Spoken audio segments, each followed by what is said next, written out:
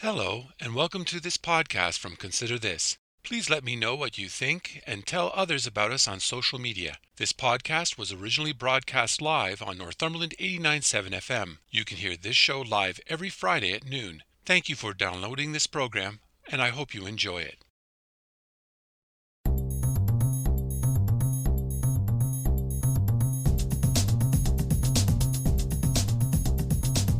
Hello, I'm Robert Washburn, and welcome to Consider This Northumberland, a current affairs program dedicated to the issues facing our community. We talk to the people on the front lines and those behind the scenes who make a difference in your life in Northumberland County. So I'm asking you, the listener, to take some time out of your busy day to consider this. Drive along any street in town, and you will see lawn signs or maybe even a billboard where a local business is looking to hire. The Canadian economy added 94,000 jobs in July, bringing employment to within 250,000 of pre-pandemic levels. But the numbers are also showing a weaker than expected hiring, especially in restaurants and hotels. Employers are struggling to find staff. Not since 2018 have businesses struggled this hard to find skilled or semi-skilled labor, at least according to a Canadian Federation of Business survey done in July. This week's show explores what is going on with people and jobs. The first interview is with Noreen Rizvi, the Ontario Regional Director for Unifor, a major union in Canada. She will be talking about the rise in unionization across the country. In January, Statistics Canada reported an uptick in the number of workers joining unions, especially in retail, during the pandemic. This is a break from decades-long downward trends. She will address this trend and others. I'm so pleased to have with me today Noreen Rizvi, the Ontario Regional Director for Unifor. Welcome to Consider This. Thank you very much for having me again. When you drive around Northumberland, there are all kinds of signs around where businesses are saying they are hiring. And obviously, businesses are seeking employees as the economy is slowly restarting. And yet, there are numerous reports about the difficulties these businesses are having finding employees, at least according to a survey done by the Canadian Federation of Independent Business in July. From your perspective, what is happening across Ontario as jobs are opening and the number are increasing, the economy is restarting, and yet workers are hesitant to leap back into the workforce? First of all, I think that we shouldn't underestimate the effects of the pandemic. The effects of the pandemic on people's mental well-being is certainly something that, isn't always visible to us, but where people were pre-COVID, functioning as a complete, part of society, community, in employment, in the labor workforce, depending on what their situations were and what kind of resources and supports they had at home, we have a lot of people that we see, that live by themselves. And imagine a 17 or 18-month sort of period of time where there was so many different lockdowns and a time where you were isolated, very much isolated. And even if the government put forward mental health supports and many other things, they weren't easily accessible. The lineups were long. I think that we can't underestimate what that has done to people.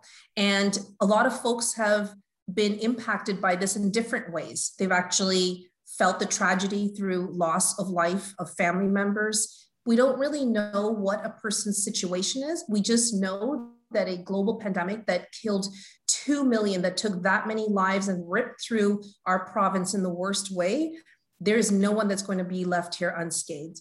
And so there's different reasons why people are scared to even be outside at times. And I think that's something that isn't looked into enough. We talk about a person's well-being, but we actually haven't talked about what is the transition back into we're not even in a normal world and back to where we were, but what does that transition look like for many people, right?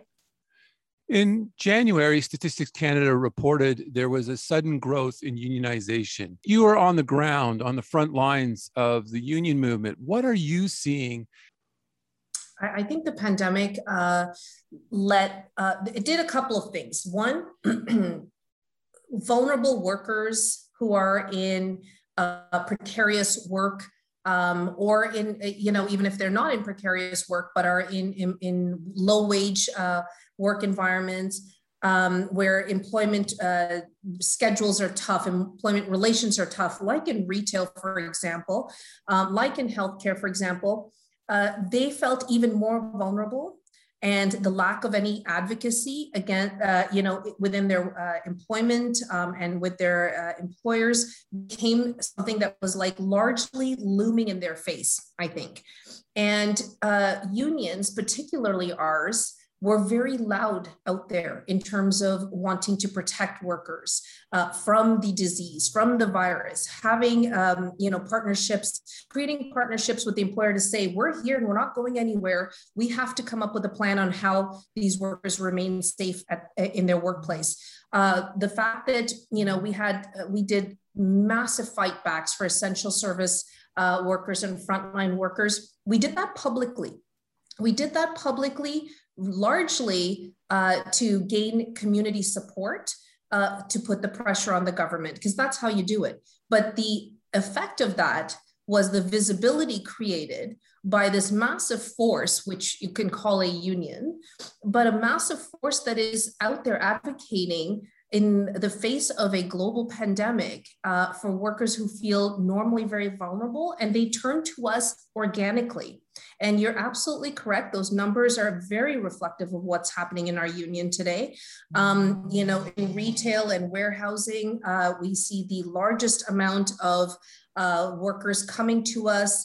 When you think about warehouse and retail, if you jump directly to Amazon, for example, we saw the Amazon fulfillment centers get hit hard in large numbers, and then they would shut down. And once they open back up, you think the employees just, come back in feeling great and safe and protected? And no, they don't.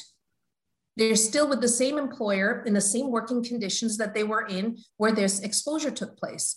And so when they see other places like No Frills, like Metro, where unions are taking a very front and center approach and very loudly saying to employers, here's what we need, and workers, here's your right to know, right to refuse, and all of those things, they're thinking, why not us as well? We actually do need it.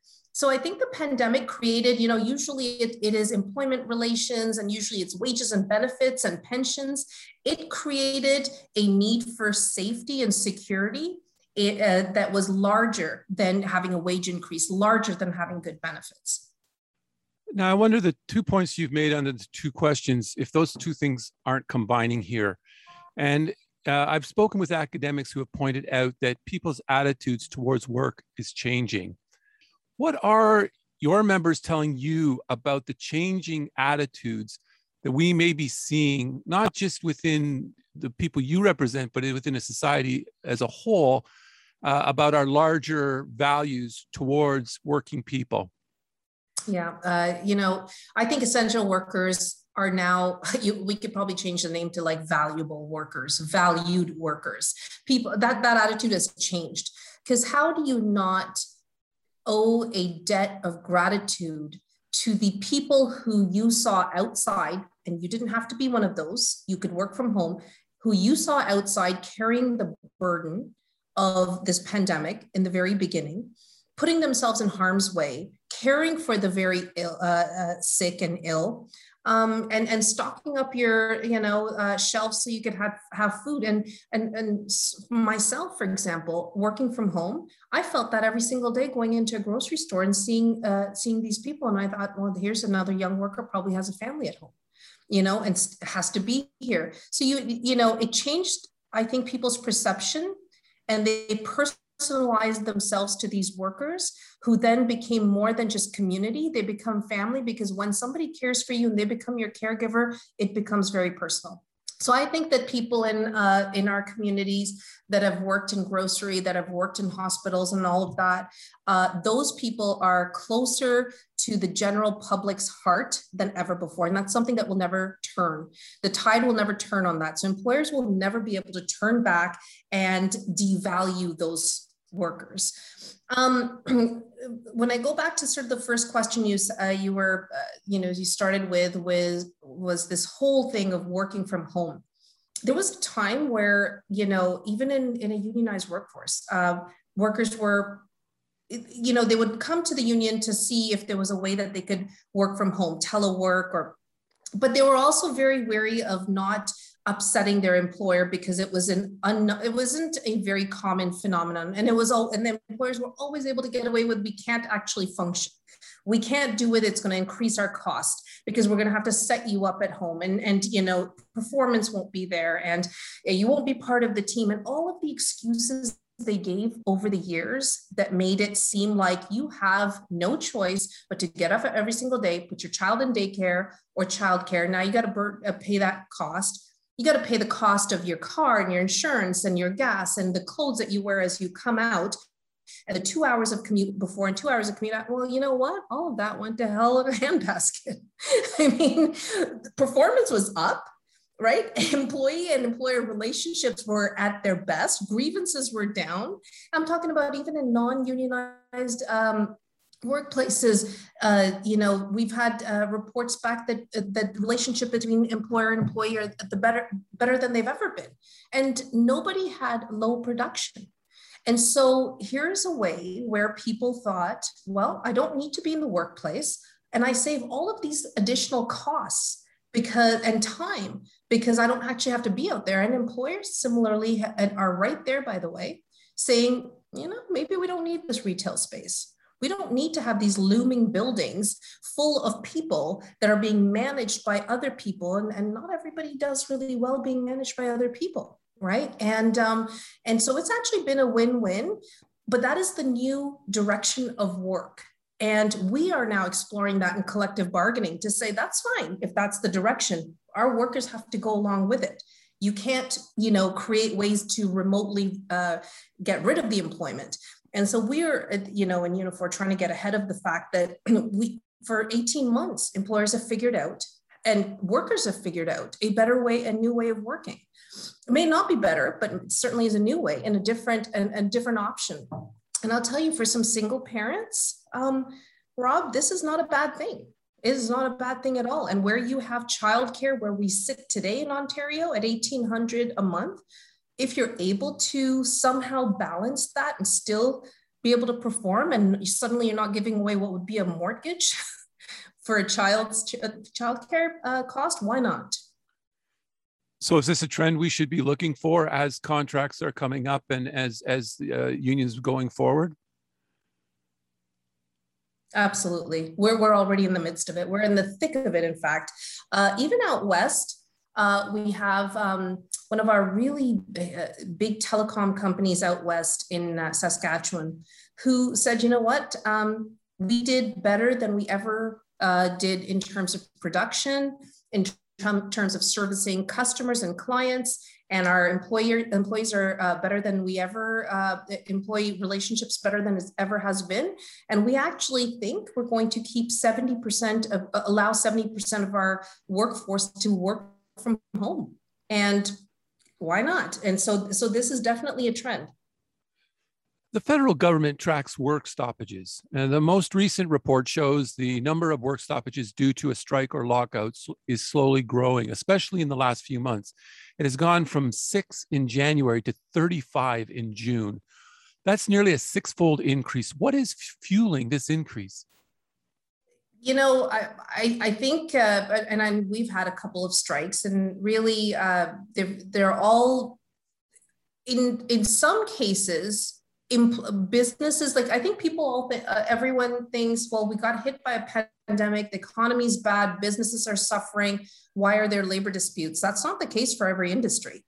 E-commerce and retail, when they sat at 400 and 500% profit, that is not the type of industry that's doing that. And where you see employees fighting back is in sectors where predominantly they've always been pushed down in terms of wages, Now they see their employers making 400 and 500 times, and not just it's not just about giving wages to giving them similar wages, but really what the value is of an essential worker today. After people have gone through this pandemic, they even know their own value, and they're ready to fight for that value when they see that they came in the midst of putting themselves in harm's way. Their employer did 400 or 500%, over what they did the year before in terms of profit.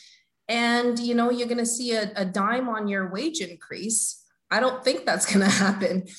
Where we've seen pandemic pay being taken away in the midst of a second wave. We're into the fourth wave now.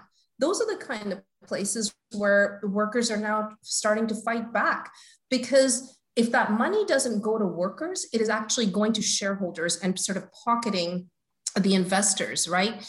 And I think there's a shift now from community and workers who believe that we actually are part of this, why you've made such profit, and we deserve some of this as well. It shouldn't always be that, the money's made from the bottom and then pushed all the way up to the top. You have been on picket lines in the past week or so. Can you tell us a bit about what you've experienced on those picket lines and what's being said, and what are some of the things that people are talking about? Well, we've got our Bombardier and de Havilland plant in Downsview down here that is on strike. And I mean, tough situation there, right? Because there's obviously the aerospace industry has been hit hard when travel is low, when the hospitality industry is it has been hit hard. Well, of course, if people aren't buying tickets to sit in a seat on a plane, there's also not that many orders coming in for airplanes, right? But the fact is that there will be recovery. There will be recovery. The government has provided, subsidies to the airline industry. Because they cannot afford to have a collapse of those industries. That is a fact. And when you have so many workers attached to these sectors, you cannot afford to do that. Whether you give them the subsidy up front to the employers to keep them afloat, to keep the employees going, or everybody ends up on EI, one way or the other, you're funding it. It just has to, it's sort of, where is this going? And so, our dispute really is about the fact that this industry will bounce back. And when it bounces back, these are the workers who went through the pandemic with you. And they should be brought back, and they should be recalled to come back to these jobs. Because we do know that there's going to be investments that are going to be made by the government to these companies, to de Havilland, to Longview.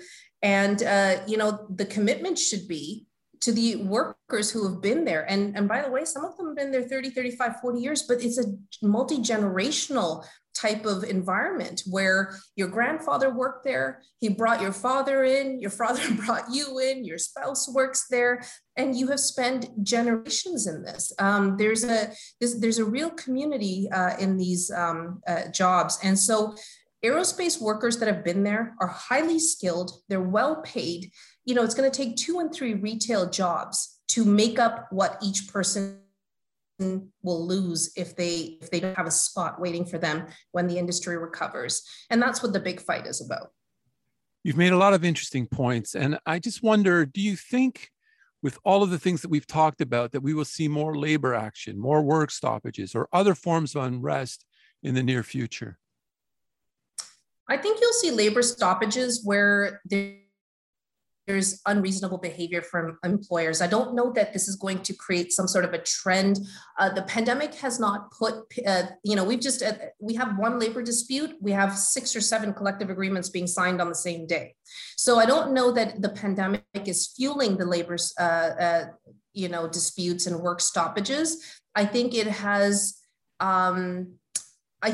made people workers in a union environment feel a lot stronger knowing what their union has done for them through their 17 and 18 months, that they feel that if there is an unreasonable position, that they're willing to take it on now, and they understand that collectively, together there's some real power in that sort of bargaining. But do I think that there's going to be more unions coming up? No, I think workers are going to go towards unions. I don't know if new unions will be formed as much, to be perfectly honest. And that may be something, that is the case, Rob, but it's not something that's really been on my horizon. So I don't want to comment, but I do believe that we're going to see workers trying to find themselves in homes where they see a community of interest, whether it's a healthcare union, where they see this is a healthcare union, or this is, a union that predominantly is one that represents casinos. They're going to try to look for a home there.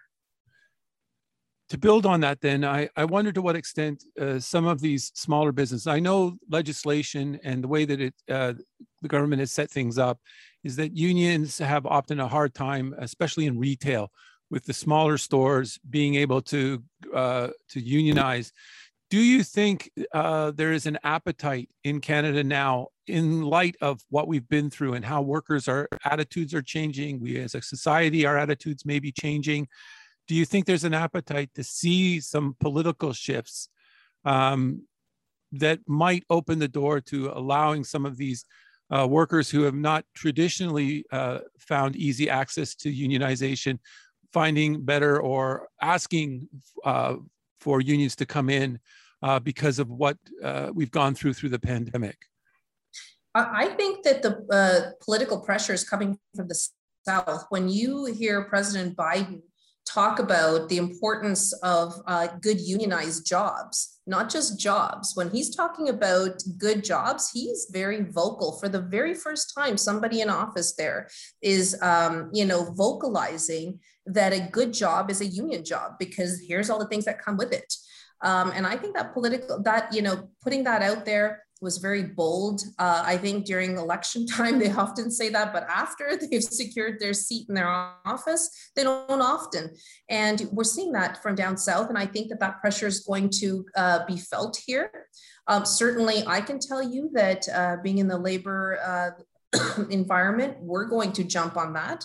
And we're expecting and wanting and trying to get the governments here to shift their thoughts and include this in their remarks, that a good job is also a unionized job, that you do having representation in the workplace is a good thing. It is part of having a good job. Having someone advocate for you is part of having a good job. A pension, benefits, those are parts of having good jobs, and decent wages. Because the other thing that we do once you're unionized, by the way, and I think people don't always make the connection, is we really try to, because the union is dead in the water if you outsource all the work and contract it out and have it all done overseas. So the one thing that a unionized shop does for you is ensure that the employment remains here in Canada, right? Because you're unionizing the workforce. And we really do push back hard on when employers are trying to take parts of their business and send it overseas, because workers are going to lose their job. The economy is going to hurt because it's less taxes coming in, and there's this whole effect to it. And so I think that I think the effects from down south are coming up. I know that we're saying to the liberal government in the next election, when you do call it, you should talk about the fact that a good job is a unionized job. Well, that's what I wanted to ask you. I mean, what message should you be sending to politicians and economists and employers in this environment then? Exactly that, to be honest with you. Along with, there's a whole bunch of things, right? I think that the pandemic brought to light the fact that we have massive holes in our income security, and people fall through the cracks on that. And that the amounts are just not enough to keep people afloat. And so there's a lot of conversation around that. We push very hard around the need for childcare, so that more women could be in the labor workforce, and that more families didn't have to make the choice of should I have one child, two children, or three children, or, oh, if we go from 2 to 3, one of us has to stay home and we're now an income of one because we can't afford childcare. Now we see this childcare agreement, this framework come out from the federal government, and the provinces, so far 7 provinces, 1 territory, have picked it up. $10 a day childcare. Can you imagine? I was pushing for this when my children were young, and they're out of that now. But this is certainly going to be helpful for others. So those are the conversations that we're having around and those are going to be issues, I think, that Canadians are going to talk about because they've felt it, they've been burned by it, they've struggled with it through the pandemic. But certainly, I think the message to the federal government has been, and even the provincial government, and will continue to be, we need to make Canada where we create work ourselves and employ our own people. And there needs to be a sustainable manufacturing sector where we manufacture our own goods, right? And not that everything is sent out. And that's why when we have unionized workplaces in auto plants, we fight off that auto plant gets shut down in Oshawa and gets pushed off to Mexico or closed in Windsor and sent down to Mexico. We push for that. This is actually a good thing for Canadians, for communities, for even other employers around in the area. Because if you have a whole plant move of like 2,000 people, who's going to buy your coffee? Who's going to come eat in your restaurants? Who's buying the homes, right? So there's like a trickle effect. And I think that the government knows that when we push the employers to keep the work here, that's a good thing for them too. Do you think we may see a larger cultural shift in attitudes of people towards workers like we did at the beginning of the pandemic, or will we go back to old attitudes? I guess I'm asking, has something shifted within the broader society?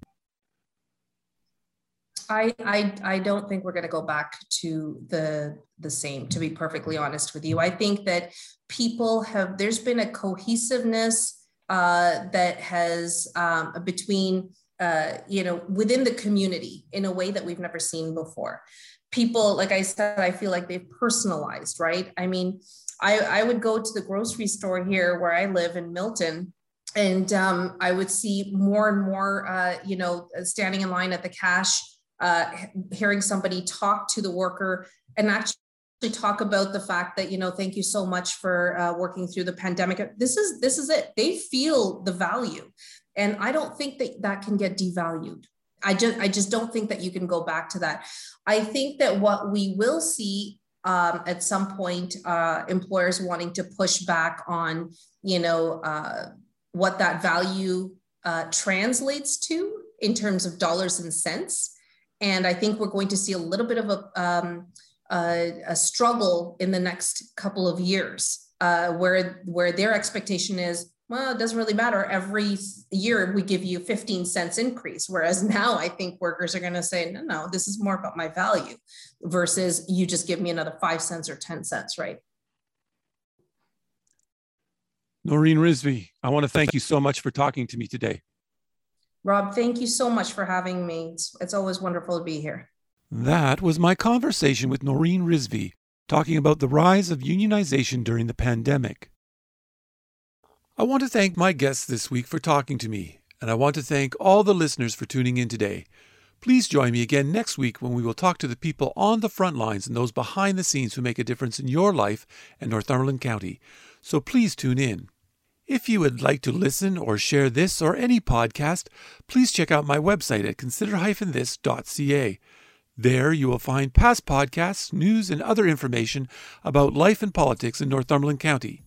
Or you can go to the radio station's website at northumberland897.ca. I'm Robert Washburn. Thanks for taking time out of your day to listen in, and I hope over the week you will continue to consider this.